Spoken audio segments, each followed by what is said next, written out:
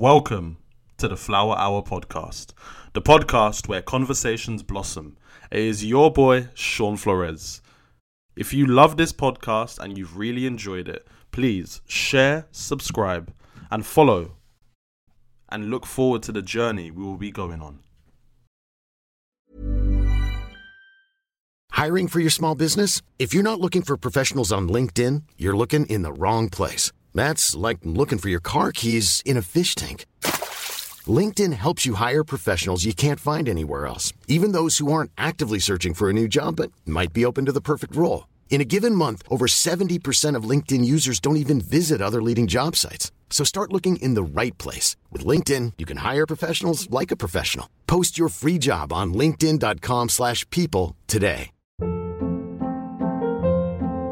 Hold up. What was that? Boring. No flavor. That was as bad as those leftovers you ate all week. Keke Palmer here, and it's time to say hello to something fresh and guilt-free. Hello Fresh. Jazz up dinner with pecan-crusted chicken or garlic butter shrimp scampi. Now that's music to my mouth. Hello Fresh. Let's get this dinner party started. Discover all the delicious possibilities at hellofresh.com. Quality sleep is essential. That's why the Sleep Number Smart Bed is designed for your ever-evolving sleep needs. Need a bed that's firmer or softer on either side? Helps you sleep at a comfortable temperature? Sleep Number Smart Beds let you individualize your comfort, so you sleep better together. J.D. Power ranks Sleep Number number one in customer satisfaction with mattresses purchased in-store. And now, save 50% on the Sleep Number Limited Edition Smart Bed for a limited time. For J.D. Power 2023 award information, visit jdpower.com/awards. Only at a Sleep Number store or sleepnumber.com. Hey, good evening to everybody. You're joined for Flower Hour, episode 10. I'm going to be going live today with Lewis, one of the founders from Man Talk. We're going to be talking about why he's founded the organization and how important it is for men to speak about their issues and so much more. So I'm just looking forward to having this conversation. So I hope you guys ask questions, repost, comment, throw your questions in the live as well if you enjoy it, most importantly. So yeah, let's get this going. I hope you can see it, Lewis, and check in. But yeah, I hope everyone's doing well today. It's the start of the week. Let's hope that everyone is going to be a great week for everyone. Let me send this through.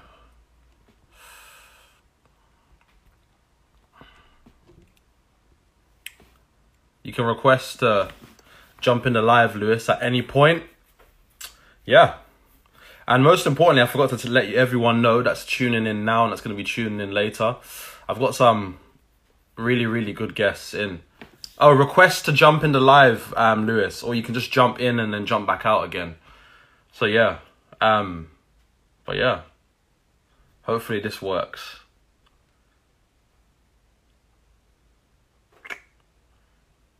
I need a haircut, actually. Most importantly.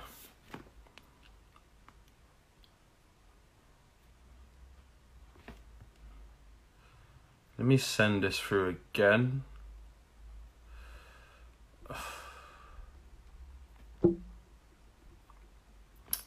Send a request.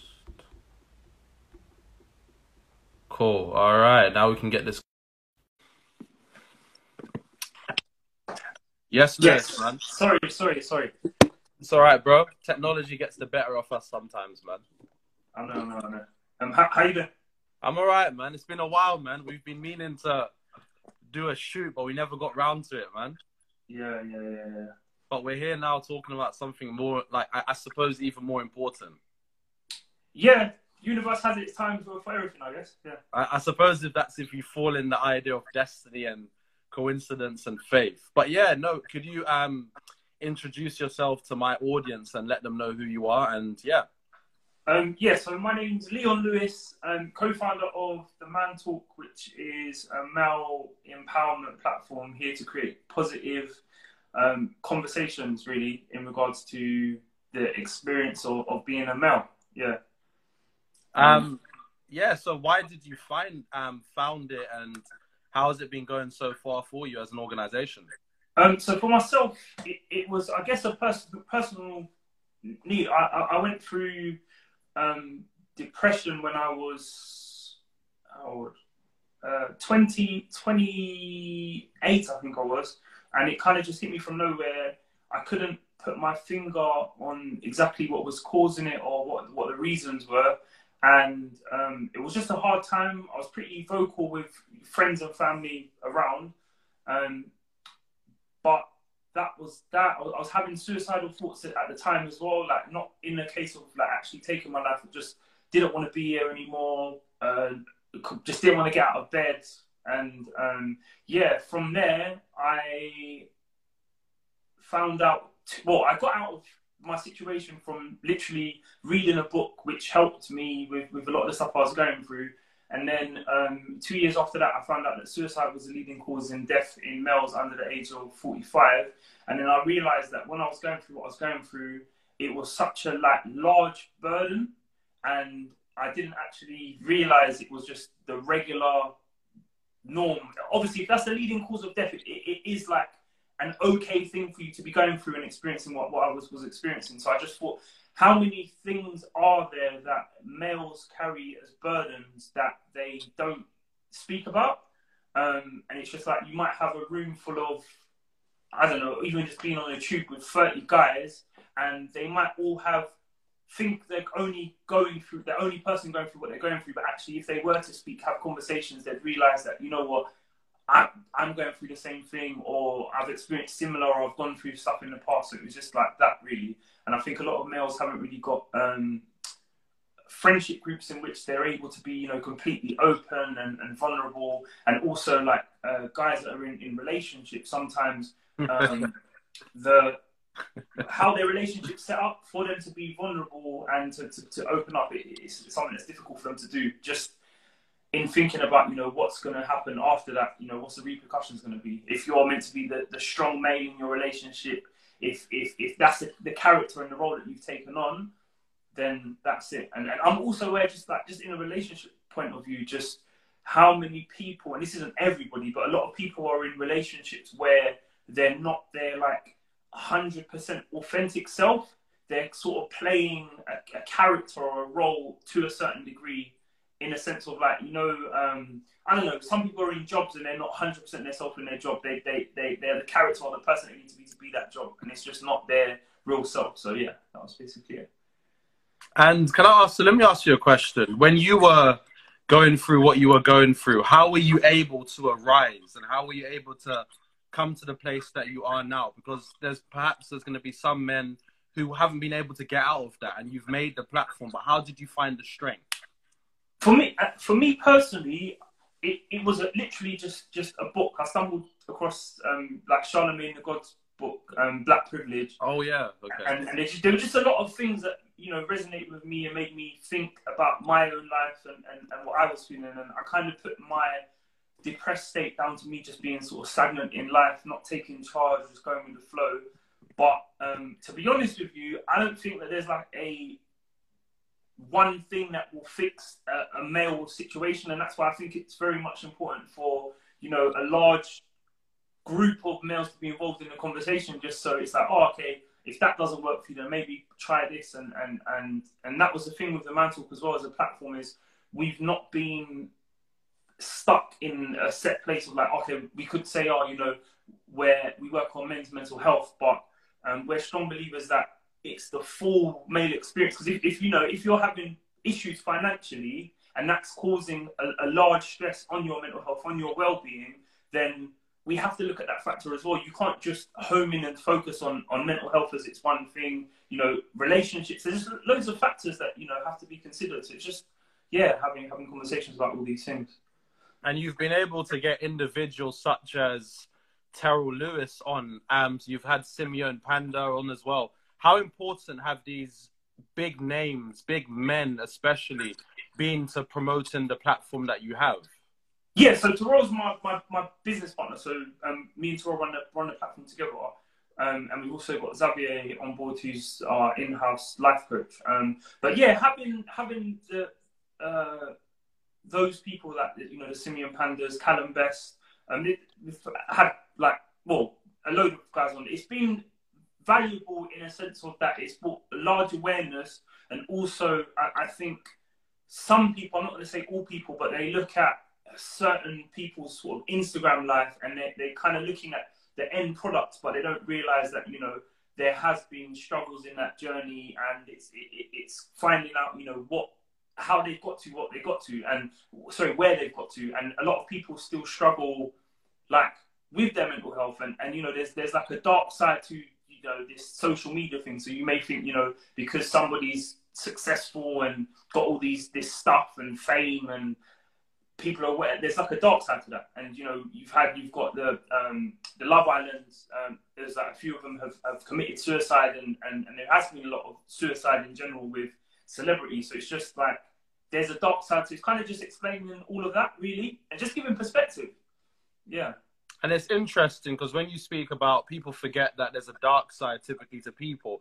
And Instagram, I think if I was to use as an example as a social media platform, it's a highlights reel. We don't post, you know, the negatives and the downs because it doesn't work in accordance with what the platform was designed for necessarily. Yeah. And when you think about platforms such as Instagram, again, it's I like to call it a narcissist playground, I suppose, in the sense of we post, we go for likes, we go for comments, and so on and so on. And I want to ask, do you think social media has a big part to play with men's mental health and the decline of mental health as the years have gone on?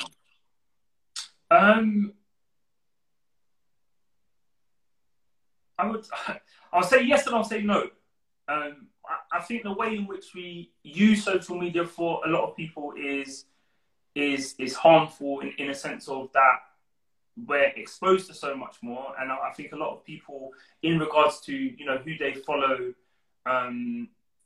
the kind of content in which they get engaging in, because social media can be a very positive place, and people who, you know, audit their social media, who, you know, watch the accounts that they follow, they are probably receiving the positive side of social media, but then there also is the dark side. And I think it's something that's not really been explained or spoken about, I guess. So I think a lot of people have kind of stepped into the world of social media on autopilot mode, and it's really to sell us stuff in it. Like we're consumers really, and I think in regards to people knowing what's positive and what's bad for them, they don't necessarily know. Like you may follow somebody because you think, I like them, I think they're cool, I like the relationship that they have, I like their kids, and you like all of those stuff. But on the flip side of that, all of this liking is actually making you look at yourself and think, I'm unhappy in this respect, I don't like this about myself, and all of that stuff. So I think it's just mindset.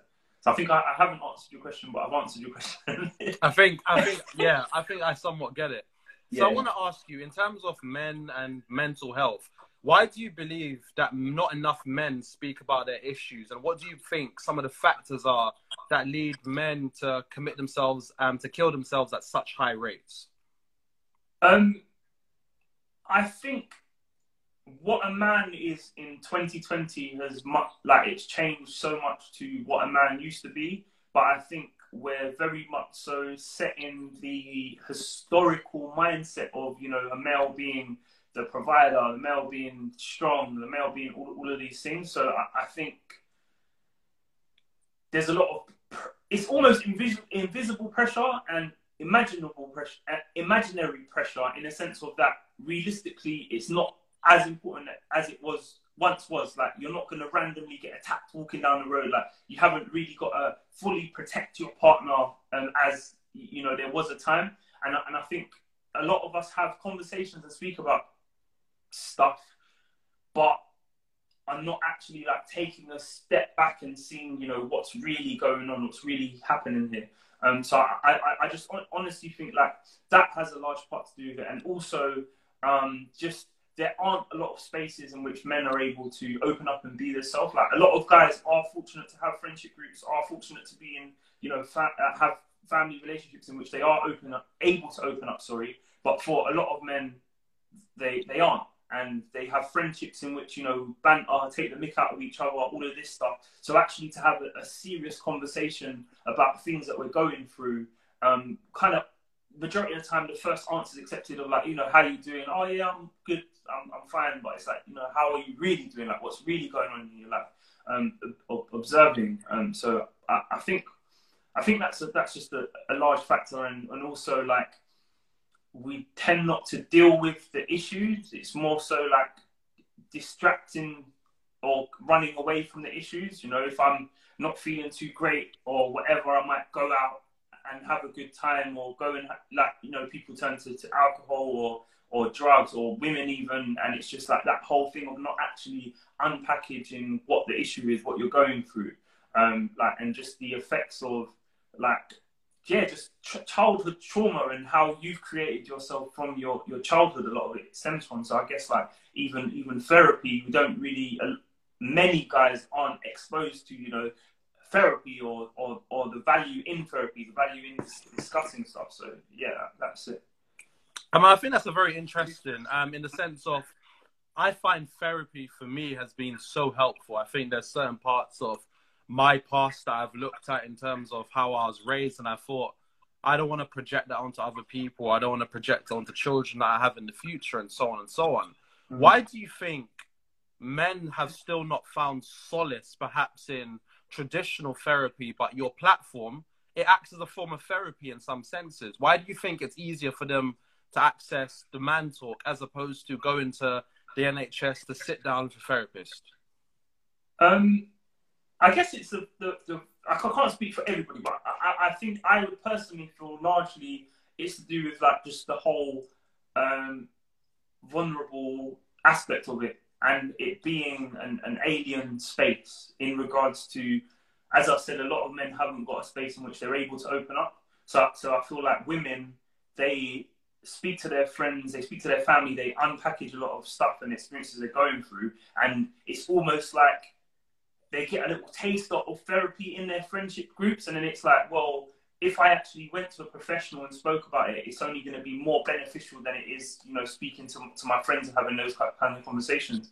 Whereas I think a lot of guys, it's almost like it's just a lonely journey to therapy, to going through all of this stuff and dealing with it on your own. So I think it's like taking that step, and I haven't got the stats, but even just going to the doctors and going to the hospital and getting your men getting themselves checked out, like women are more likely to get themselves checked out than guys are, like, you know. So yeah, I think that's it. So it was like for us, what had been important, and what I saw when we were launching the platform was it was important for it to be large and to be a movement of men, and making it cool, making it acceptable. It's okay, it's all right, as opposed to it being like, because we could have started the Man Talk on a smaller scale and said, you know, we're going to get a group of 20 guys in a room and have a conversation. And don't get me wrong, that would have been impactful, but it wouldn't have shifted things, because I just want it to be cool and be acceptable for someone to go, oh yeah, I'm going to the Man Talk, I'm going to have this conversation, I'm going to do stuff, as opposed to it being like, I know when we done our first event, I can almost guarantee that there were some guys that attended that probably said, oh yeah, I'm just going to Brixton to go and have a meal, or I'm just going to, like, as opposed to kind of saying it with their chest, if that makes sense. So yeah, it's just for me, I just think it's just making things more acceptable, making it okay, and that's what's going to kind of shift the conversation forward. Yeah. And typically in society now, we hear the word toxic masculinity. Do you think toxic masculinity has a lot to do with why men don't talk and why men continue to face these issues? And do you think the Man Talk has the power to challenge certain notions of toxic masculinity? I would say yes, in because I just wanted it to basically be as a platform for every male, every guy, and kind of include everybody in the conversation. And I know, like, for some, you could say toxic masculinity has been a factor, whether it be, you know, the parenting or what relationships they have, the males around them. But for others, it just hasn't been that. So I don't like to pin the blame on that and say that's the reason. And I think what's also been interesting when I've been running the platform is that I've had certain panelists on the panel who have been can be put into certain categories which maybe have a negative tone, but I think it's really important for us to, you know, understand every male and every person and every individual, because you can't just pick and choose groups. So it's like, you know, oh, this group of people are open to therapy or they're open to this, so yeah, we're going to kind of go with everyone. I think it's important to sort of just educate everybody and have those conversations, yeah. So okay, and I previously in one of your comments, you spoke about the pressure that men face in society. There's invisible and there's imaginary pressures.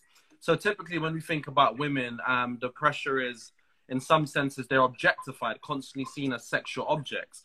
And typically when we think about men, we don't really like to talk about men are seen as success objects, in the sense of, if a man's not successful, he's not as attractive.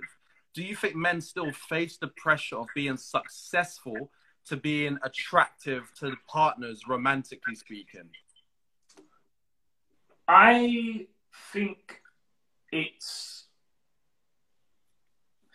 the focus has to be on self before like we can even throw anybody else into the picture. And I think like it's important I think the issue again with men has been, and women as well, is that it's almost operating for an external factor, be it a guy or a female, as opposed to working on their self and being, you know, sure of yourself. So I think like, I think there's someone for everyone, if that makes sense. So it sounds a bit like, yeah, I think there's somebody for everyone. So I think that there are people who are, you know, successful, and then there are a certain kind of girl that may be attracted to that. But then there are girls who aren't attracted to them for their success. They're just attracted to them for the individual, the person they are. And I think something that a lot of people aren't really, or not aware of, but people don't really take on, is that people project like their stuff onto you. Like your partner can, a partner, should I say, not necessarily your partner, but a partner can project their stuff onto you. So them experiencing childhood trauma, and them, you know, women wanting I need a strong man, I need someone who's gonna like look after me, protect me, blah blah blah, like all of this stuff. It's like, realistically, if you look at it, what do you need protection from? Like, what do you really need protection from? Like, you know, all of this stuff. I have a job. This is the salary. These are our bills. Blah blah blah. But it's like there's so much stuff in, like, people say stuff, but it's never really like challenged or questioned, isn't it? Like, some things I understand and I get, like, it is attractive for a guy to be a certain way and for them to experience it. But I think there is like that male and female energy. And I think sometimes in some relationships, there are actually, it's the female who would maybe take on more of the masculine energy than the male, if that makes sense. And they want, like, a partnership can work fine like that. It just depends on the individual. So I don't like to just say, oh, that it's like that, because I think that there is someone for everyone in a relationship sense. I'll beat around the bush for that answer, but yeah. Yeah, because I think with some of my friends, typically when we have conversations, there's a pressure in the sense of some men feel like they've got to have a salary, they've got to have a house, they've got to be able to pay for the first date. And they said if they can't do any of that, they don't want to date, simply because a lot of women now, this is an opinion from some people, but they say a lot of women now no longer want to help a man build, but they want to be at the end of the finish line. And I think that's where some men may feel that pressure comes from. And when we think about like a very unstable job market, a very unstable, you know, world at the moment, especially to do with COVID, a lot of men have lost jobs. And typically, whilst the fields have changed, is the mindset with men changing in terms of how we see ourselves? But you know what you're saying in regards to females and some of your friends, what they were saying. I think, again, that's why I say it's very important to work on self and to understand and know what self wants. Because if you're saying like a lot of people want and need that, if being successful, if having a car, if all of this thing that you're saying that a woman needs, it's almost like you're basically saying, and I'm not saying you as a new person, but somebody's saying, I'm not that, and that's what I need to be to get the partner. So that's when things become very warped. So is that actually, am I being successful for me, or am I being successful because for someone else? Exactly, because success for me is basically a real successful person is somebody who is working towards what they're working on, doing what they're doing, and that's how they become successful. And then they may attract a certain type of person, they may do all that stuff, but they don't do things to attract people, if that makes sense. It's more so just being on your own journey, being on your path. And I think this is the thing that's very warped at the moment in regards to social media, in regards to like outlook, in regards to mindset. It's like, it's just all show, it's very like highlight reel, but how much stuff are you actually doing for you? I might go to Mercedes, take out this and get a new car, do all of this stuff, buy all of these clothes, but am I doing it for me? Like, do I actually, when you buy your dream, you're meant to be like, I love this car. This is why I purchased this car, is because I love it and I love everything about it. But so many people are doing things to be like, yeah, when they see me pull up in this car, they're going to think this and they're going to feel this and blah, blah, blah. And it's like, so many people in life, they haven't got their priorities sorted out correctly. It's all about like instant gratification. There's no like long-term goal, no long-term plan. And I think like what's also missing in the conversation is just there's no one holding people accountable in regards to their thoughts, in regards to their processes. So it's like, you want to do that. It's like, why do you want to do that? What's the reason for you to do that? Are you doing it for you? And it's like that. And even just a conversation in regards to like girls and all of that. It's like, if you're doing it for them, then is that the person that you are? Is that the individual? Because again, if you lose your job, if you lose the car, if you lose all of these things, that's what your success, that's what you've built yourself up on. And it's not actually you, like, it's not you. So yeah, that's my answer. But interestingly, someone made a good point here. They said that there's an approval addiction. And as you said, instant gratification. We no longer live in a society where delayed gratification really matters necessarily. So it makes me want to ask. We have, so again, going back to social media and going back to the way we consume information in such minute amounts now. You think about Instagram, you've got 30 seconds, you've got 60 seconds. Everything is smaller. Nobody wants to see the journey, but everybody wants to see the results. Are men more likely to fall victim to that for the need to impress somebody? And how can somebody therefore look to self to say, I need to do this for myself and for nobody else? What would your advice be? Yeah, it is a process. Like everything is a process, and I think it's about understanding.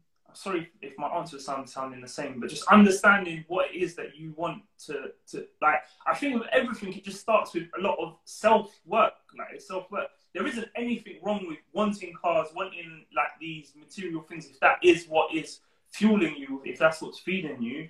But it's a case of like, for myself personally, I would look at building something that is going to make that lifestyle or that thing sustainable. And I think someone mentioned or put in the comments about ego as well. And I think that is like largely to do with it as well is that these things kind of push and drive ego. And I think it's just important for people to just do self-work. So you're able to say, no, like I don't want to do that, or I know what that is, or I see this. Yeah.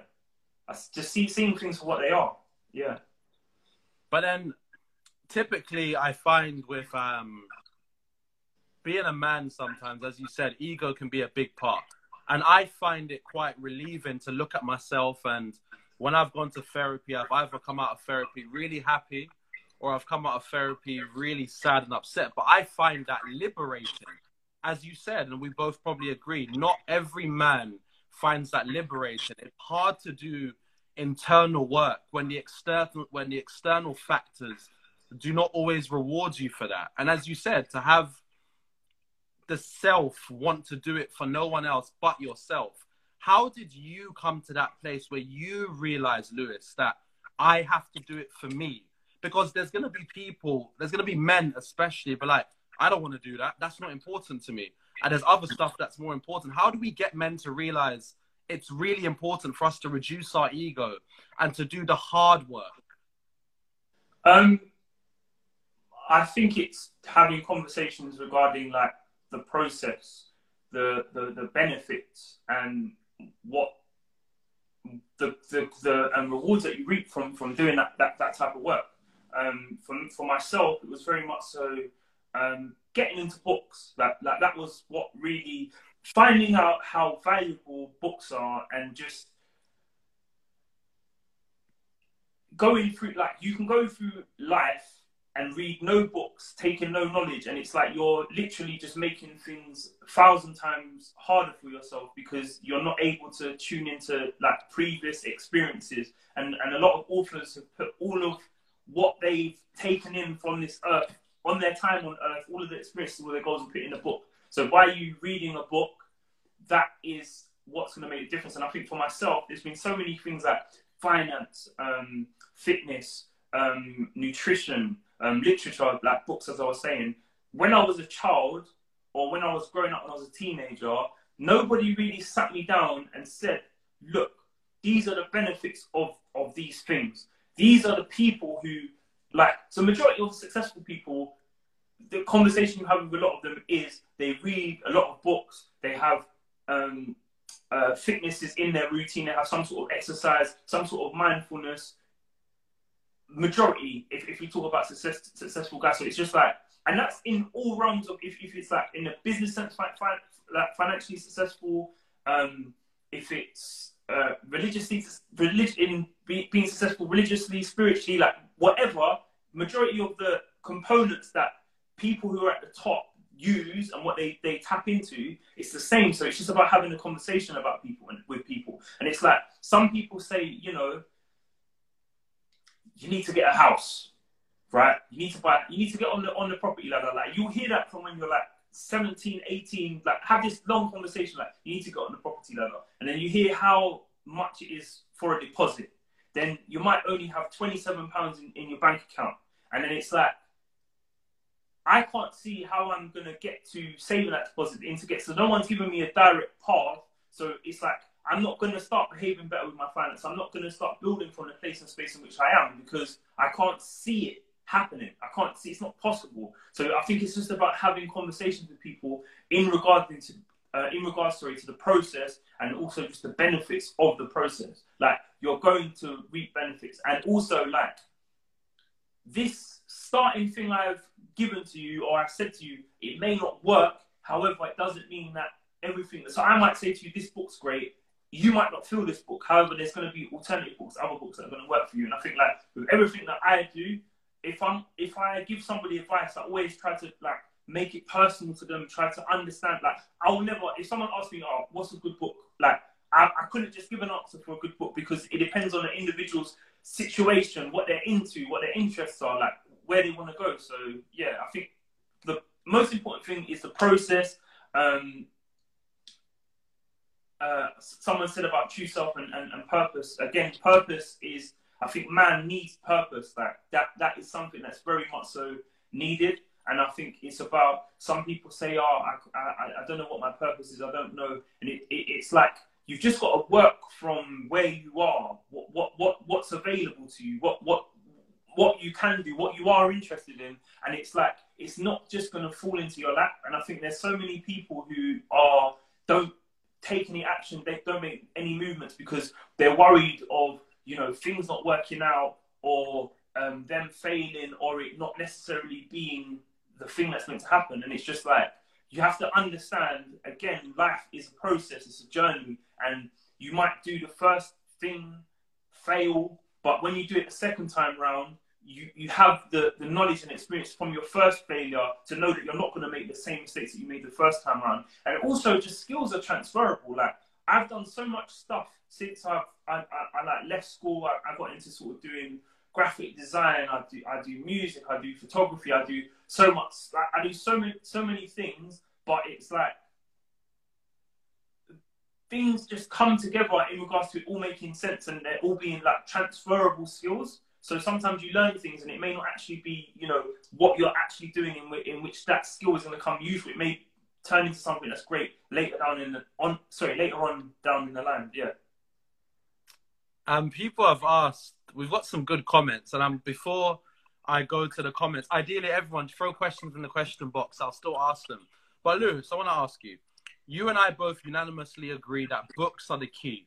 Reading is very important, but it's very contextual as well, based on your situation, how you feel, how you think. Typically, when you think about being black boys are locked in with achievements of the body and not achievements of the mind. So it's easy for us to go and play sport, but to do that internal work is harder. For us to be academic is laughed on and frowned upon. When I grew up, typically I was one of the children in school that I enjoyed reading, and boys made fun out of me, but I was never deterred from it necessarily. Why do you believe that young black boys, perhaps, this is a generalization, are not as in tune with reading, perhaps, as we should be? And why is it being intellectual is almost frowned upon in some parts of the black community? I guess it's just what's being pushed in like, I guess, black culture, like largely on, if it's not putting everything into black culture, but if I say hip hop, R&B, like, that's probably the biggest export globally, or like just music and entertainment, like globally around the world. And in regards to, I can't remember the question fully, but in regards to books, it's not, a lot of the time it's not shared, or I think the conversation in regards to books is just the wrong book. Like, going through school experience in school, it's like, educational books are completely different to the literature, that the rest of the literature that's out there. So I think in education, there may have been a time where you were just reading books because you had to read books, and I didn't really want to read books, but I got to read books because I have to read books. And then it's like, there are other books out there that are going to help you to sort of educate your mind, soul, just take things to the next level. And understanding that majority of, if not all, successful people read, like it's everybody reads. So it's like, so many times people look at the image of somebody, look at their result, look at all of that, but they don't understand that reading has been a large part of this. Like reading is a large part of this. There's a saying, the person who doesn't read only lived one life. A reader lives 1,000 lives. The person who doesn't read only lives one life. And I think it's just, that's what needs to be pushed. And I think a lot of the times the wrong books are being pushed, and the wrong process is being pushed onto people while they're not getting into books. And also it's all alternative. So if you reading a physical book isn't good for you, there's also audible versions. There's also these things are available. So it's just making it all acceptable and okay for all of these things. Yeah. Absolutely. Let me take a question that we have here. I'm going to read this out and I'm going to put it up. So it says, do you think race plays a part regarding men not reaching out to another, i.e., is it more common amongst black men, or does it bear no relevance? I think I'd probably say it's more than likely larger within the black community. And I think there's so much stuff that we experience going through being young, being teenagers, like the whole gang culture. If you're going to be a good black boy or a bad black boy, and what that looks like, and then navigating it through society seeing you to be, it's just, there's so much stuff that we navigate as young black males that isn't spoken about. And it's just you almost see it as being the norm and being okay and being acceptable, and not understanding that there's repercussions later on in life. And also just the whole parenting style of, not talking about being you can't show any emotion really. You've got to be strong. What you're crying about, I'll give you, what you're crying for, I'll give you something to cry about. And all of that stuff is just suppressing emotions, all being something, kind of being that strong now. And then also there's institutional racism that's, you've had to deal with throughout, not being able to be oneself. There's been times at work where I haven't been able to share what I'm doing at the weekend, or be open, or just be myself, or talk in my normal tone, because that's not what I see as being professional or being right or being correct. But then that has an effect on you realistically, because who you see self as to be, it's like almost like saying self is not good enough, self is not okay, self is, and I think like in regards to this whole culture talk that's been happening with, you know, Black Lives Matter and there being equality and everything being a level playing field, I think within the Black community there's a lot of work that needs to be done in regards to us and how we feel about ourselves and the kind of conversations that we be having, because almost how some people, it's like oblivious to the it's oblivious that it's not a level playing field. It's like to some blacks, they don't see all of the things that they are okay with, like being stopped by the police and there being like a difference in how stuff. Because sometimes for myself, even just traveling on public transport, it just annoys me, like how I know if an elderly white woman was to do something like push in front of a queue and jump on the train, if like a black boy was to come and do the exact same thing, it would be like seen as a big issue, but then it was okay for the little lady to do it, if that makes sense. But okay. Yeah. We'll take another question by Harry Mack. It says, do you think sometimes people confuse happiness for a destination when it's just part of our journey along with everything else? Yes, I would say 100%. And I think a lot of people feel as though they're going to reach some point and it's just all going to click and I'm at happiness, and then from there you're just plain sailing at 100%. Yeah, and it's not the case. It's up and down, and you've got to still kind of continue and carry on putting in the work. And in regards to the Man Talk and us having the panelists in which we do is because it's interesting to see like wealthy people, what their ups and downs are, what they're affected by. Because if you're not wealthy, if you're not successful, if you just look from the place that you're at, you're going to be like, yeah, when I get there, everything's going to be okay, everything's going to be hunky-dory. But that's just not the case. And even if you look at your own life, there's been times when you've said to yourself, you know, when I finish primary school, that's going to be it. I'm going to be in secondary school. That's all I need to do is just get to secondary school. Then you're in secondary school. Then you're like, oh, when I leave, I'm going to get to college. I'm going to go uni. Then there's going to be loads of, but all of these things. And you put these like milestones in your life. But at the stage of where you are, you're like, once I reach that milestone, everything's going to be sorted. It's all going to be done. Like in regards to jobs certain times or reaching certain pay scales, or there's just so much stuff that you say to yourself, like once you get it, that's going to be it. Everything's going to be okay. And then it just moves. And the same goes with like success. The same goes with happiness. It just moves. But I think it's very much, it's important for someone to work on self and to be able to function like just with the bare minimum, and everything else is a bonus. And I think it like doing work with, you know, gratitude and mindfulness and doing all of these things, you'll reap the benefits because you don't need all of that stuff. So I think like even at this time with, you know, having the lockdown and dealing with the pandemic, I think an issue for a lot of people was they were unable to be with self. I can't go to the restaurant. I can't socialize. I can't do all of these things. So just being able to just be with self, I think that's important. Lewis, so during lockdown, COVID really shook the world up for some people. And following on from a comment that we have here, that lockdown was a good time for people to find themselves. Has lockdown been a good time for Man Talk? Do you find more men have come forward to speak about their issues, or do you find it's a bit regressed at all? It has been a good time for the Man Talk in regards to, you know, having a conversation and speaking about things.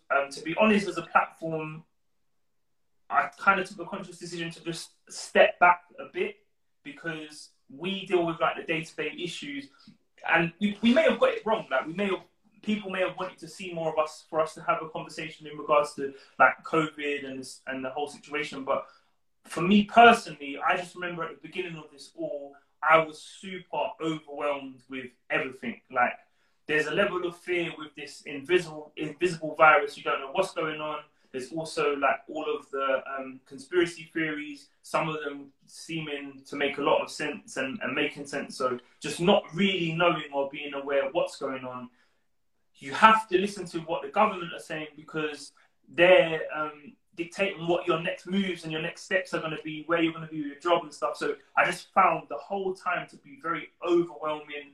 Every single person in your life, the topic is COVID. So it was like, I didn't want to contribute as a platform to all of this noise on social media and stuff and whatever. But then at the same time, it was like people had this big COVID fish to fry. So it's like talking about the day-to-day issues, which is almost alien to the situation because we are in lockdown. So talking about childhood trauma, talking about all of these things, your mental health to a certain extent, all of these things that were pre-COVID, it was kind of hard to justify. So I kind of just took a step back.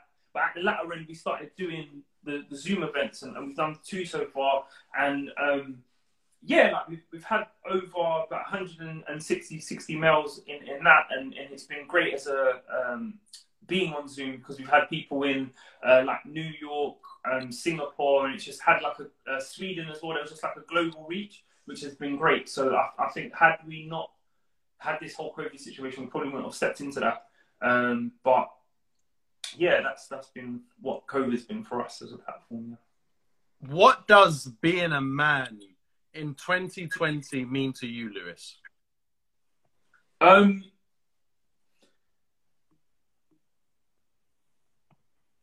Being a man in 2020.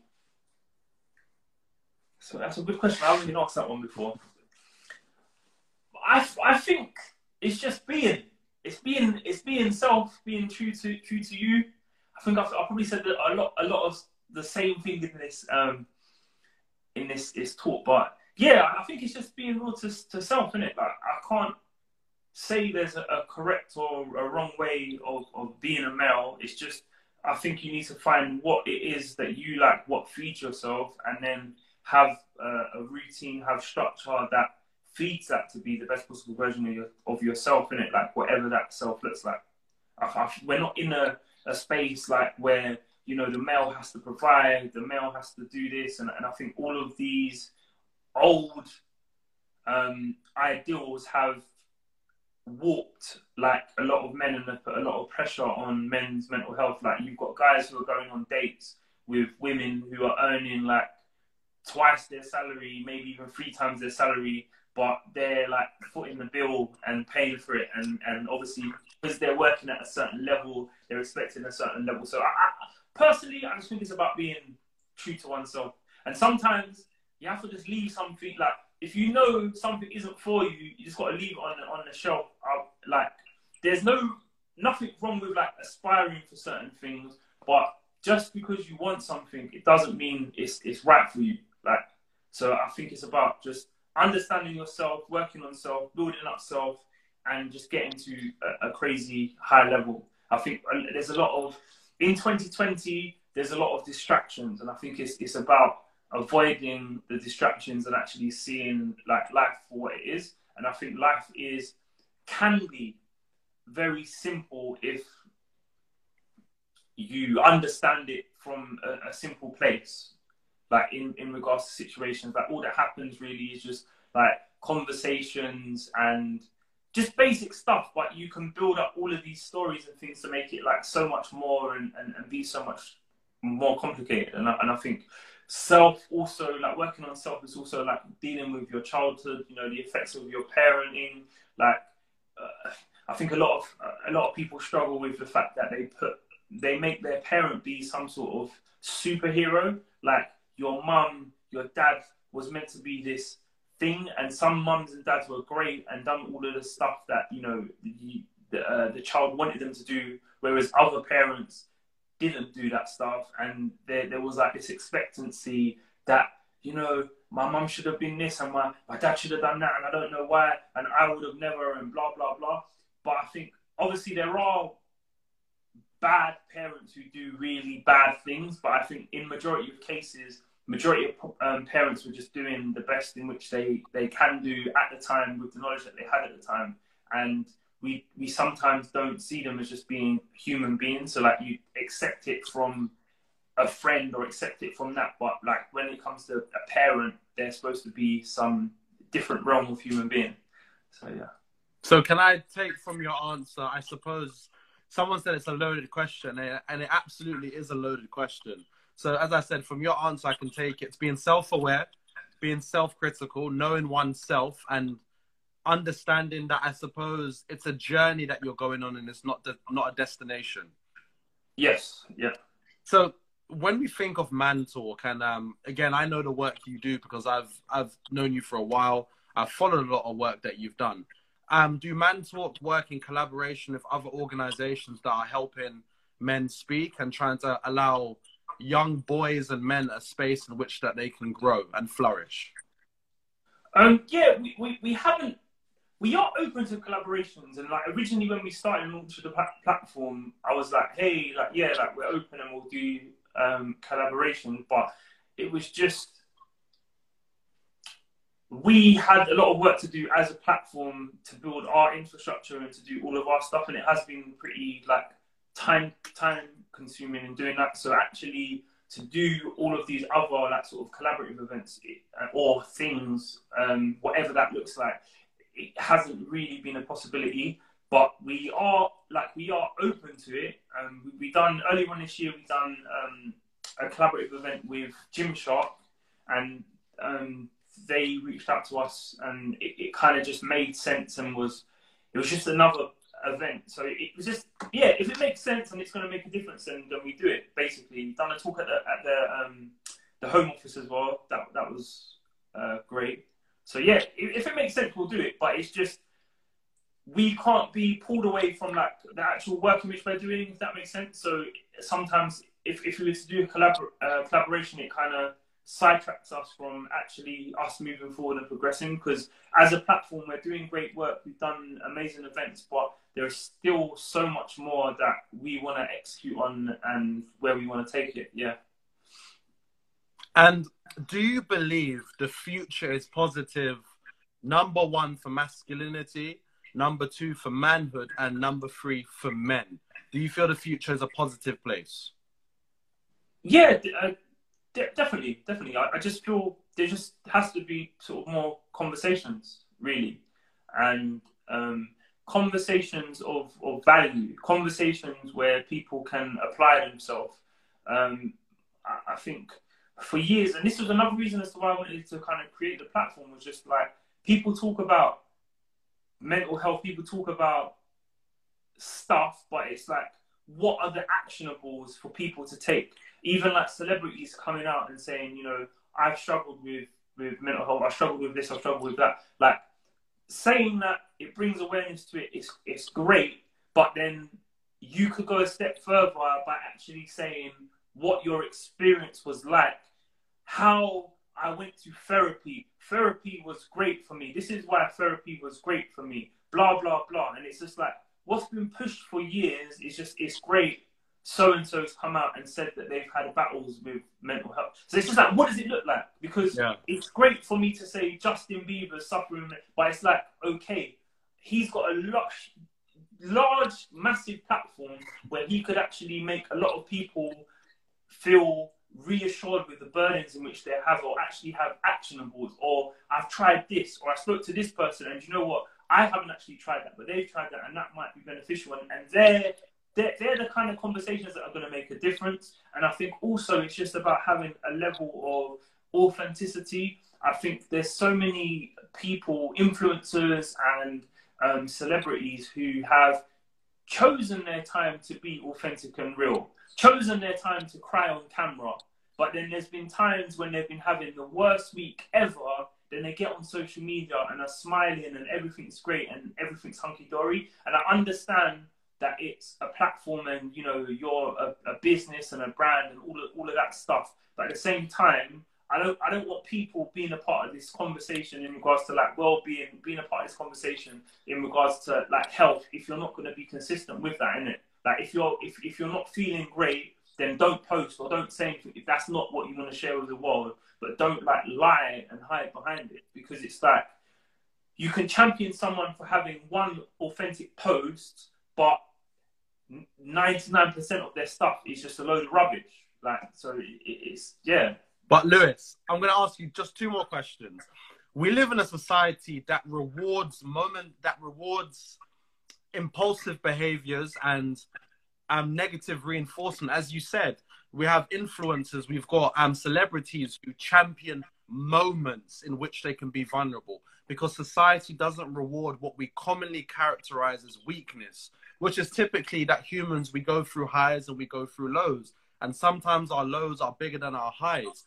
Do celebrities and anyone who's in the public spotlight, do they owe the community more of a responsibility to be honest and authentic? I don't think they owe it, but it's just down to the individual and the person. And I think sometimes even that, like the whole talk of, you know, celebrity or influencer, they're just human beings. Like they're not anything. They're no different to you and I. Like they're just human beings. Like they're just regular people. And I think sometimes we apply all of this pressure and expectation of like, yeah, they're a celebrity and they've got this blog, and it's like they can do what they want. So it's like when you go to the off license or you go to the news agents and someone's there, you're not like, oh no, she needs to do. It's like, yeah, they've just got to the place of what they've got to, and that's their choice and decision, and they can kind of be the individual and be the person they want to be. But I just don't like it when people use something, it's being used. So like in regards to mental health, it's being used because it's like being in topic, or, you know, people might side, or I might be more relatable, or it's like that. Like, I think one of my favorite celebrities, and it's someone I really want to get on the Mantle panel, is like Stormzy, and I think he's just very consistent in what he speaks about, his tone in regards to him as a person, like as an individual, like, and he's not very much so caught up in the materialistic side of the celebrity. Like, just if that makes sense, he's just... Yeah, I know. So I'm going to be having an Instagram live with Carney's Community Centre. They work closely with Stormzy, so I can set you up if that makes a little help, you know, put some links in. But my final question is going to be, what does the future hold for Mantalk, and where would Mantalk like to be as an organization? Where do you envision yourselves?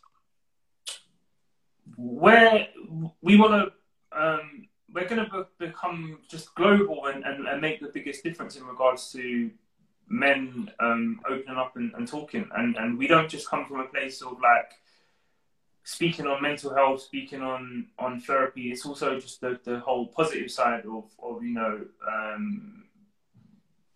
pursuing your passion, just being inspired by people. But we just wanted to start a community that is kind of each one teach one, and that's the conversation. So there isn't a lid that I see for the Mantalk. Like, I want to just take it as far as it can be taken, and like just step by step, we'll get there. And where can everyone find you? Because obviously I'm going to link your socials afterwards, but what can people do to help Mantalk continue to thrive as a platform? Yeah, so you can be found on Instagram at the Mantalk, and yeah, just to support us is just literally just to support content, follow events. There's been a large ask for us to move over to sort of doing mixed events, and we're just support the platform. That's it, really. Yeah. We have one last question. I said I was going to do one, but I've gone over. We're going to keep this. I'm going to have to keep this really short. Do you think that a lot of men are holding on to past trauma that needs healing from within? Yes. And an untold story never heals, and that's a fact. And I think a lot of people aren't telling the story, so it's not healing. And it's just inside, like when you release trauma, or you release like resentment that you've been holding for someone, there's like a physical release. Absolutely. In there. It's just caught up in something. So I think that's the beneficial like the benefits of therapy and speaking about stuff. So yeah. Absolutely. And there's no need to apologize, by the way, Lotus. But I agree. And as I said, when I used to go to therapy and I let go of issues that I had, I either cried or I was so happy. There was no in between. It was so relieving. And I think us men, we owe it to each other to speak more about how we feel. We owe it to each other to have friendships that are nourishing, that allow us to be emotionally intelligent as well as physically intelligent. But Lewis, I got to say thank you for coming on and having the conversation. Thank you for having me. And I think the work Man Talk does is it's essential to everything that being a man should be. We have to be emotionally cognizant. You know, I think if men don't talk about their feelings, we'll continue to have the issues that we have in society. Yes. And can you keep up and continue doing your lives? I know this is the 10th one. But yeah, I think I don't know what triggered you off to start it, but definitely continue doing it because it's great work that you're doing. It's great conversations. I'm humbled. I think for a while, it's what you've mentioned. It's for a while, I think I was a bit nervous. I wasn't too sure whether I wanted to do the lives. I wasn't really sure if people wanted to have the conversation, but speaking to yourself and to the other guests I've had, it's shown that there's a need for dialogue. There's a need for discourse. So I greatly appreciate that more than anything else. And I'm looking forward to seeing you at the gym, man, because I've been training at Brixton Street Gym. Oh, okay. Yes, I'll see you down there for sure. Yeah, man. So I'm looking to come and get a little workout with you. And let's cry. And let's talk about things that hurt us. Yeah, nothing wrong with that. Lewis, thank you so much. And thank you to everyone that's locked in. And again, check out the Man Talk. Check out Lewis's page. And we're both open. Comment, share, like, and repost. Lewis, we're going to keep in contact. Yes. Thank you so much. Have a good week. Have a great day, everyone. Mom deserves the best, and there's no better place to shop for Mother's Day than Whole Foods Market. They're your destination for unbeatable savings, from premium gifts to show-stopping flowers and irresistible desserts. Start by saving 33% with Prime on all body care and candles. Then get a 15-stem bunch of tulips for just $9.99 each with Prime. Round out Mom's menu with festive rosé, irresistible berry chantilly cake, and more special treats. Come celebrate Mother's Day at Whole Foods Market. How would you like to look 5 years younger? In a clinical study, people that had volume added with Juvederm Voluma XC in the cheeks perceived themselves as looking 5 years younger at 6 months after treatment. Look younger, feel like you. Add volume for lift and contour in the cheeks with Juvederm Voluma XC. Reverse signs of aging by adding volume to smooth laugh lines with Juvederm Volure XC. For important safety information and to find a licensed specialist, visit Juvederm.com. That's JUVEDERM.com. Not for people with severe allergic reactions, allergies to lidocaine, or the proteins used in Juvederm. Common side effects include injection site redness, swelling, pain, tenderness, firmness, lumps, bumps, bruising, discoloration, or itching. There's a risk of unintentional injection into a blood vessel, which can cause vision abnormalities, blindness, stroke, temporary scabs, or scarring. Talk to a licensed specialist to find out if it's right for you. Even when we're on a budget, we still deserve nice things. Quince is a place to scoop up stunning high-end goods for 50 to 80% less than similar brands. They have buttery soft cashmere sweaters starting at $50, luxurious Italian leather bags, and so much more. Plus, Quince only works with factories that use safe, ethical, and responsible manufacturing. Get the high-end goods you'll love without the high price tag with Quince. Go to quince.com/style for free shipping and 365-day returns. I hope you've enjoyed this episode, and I look forward to having you again. If you've enjoyed, share, subscribe, follow, and make sure everybody gets to have the blessing that is conversations. And remember, Flower Hour is the podcast where conversations blossom.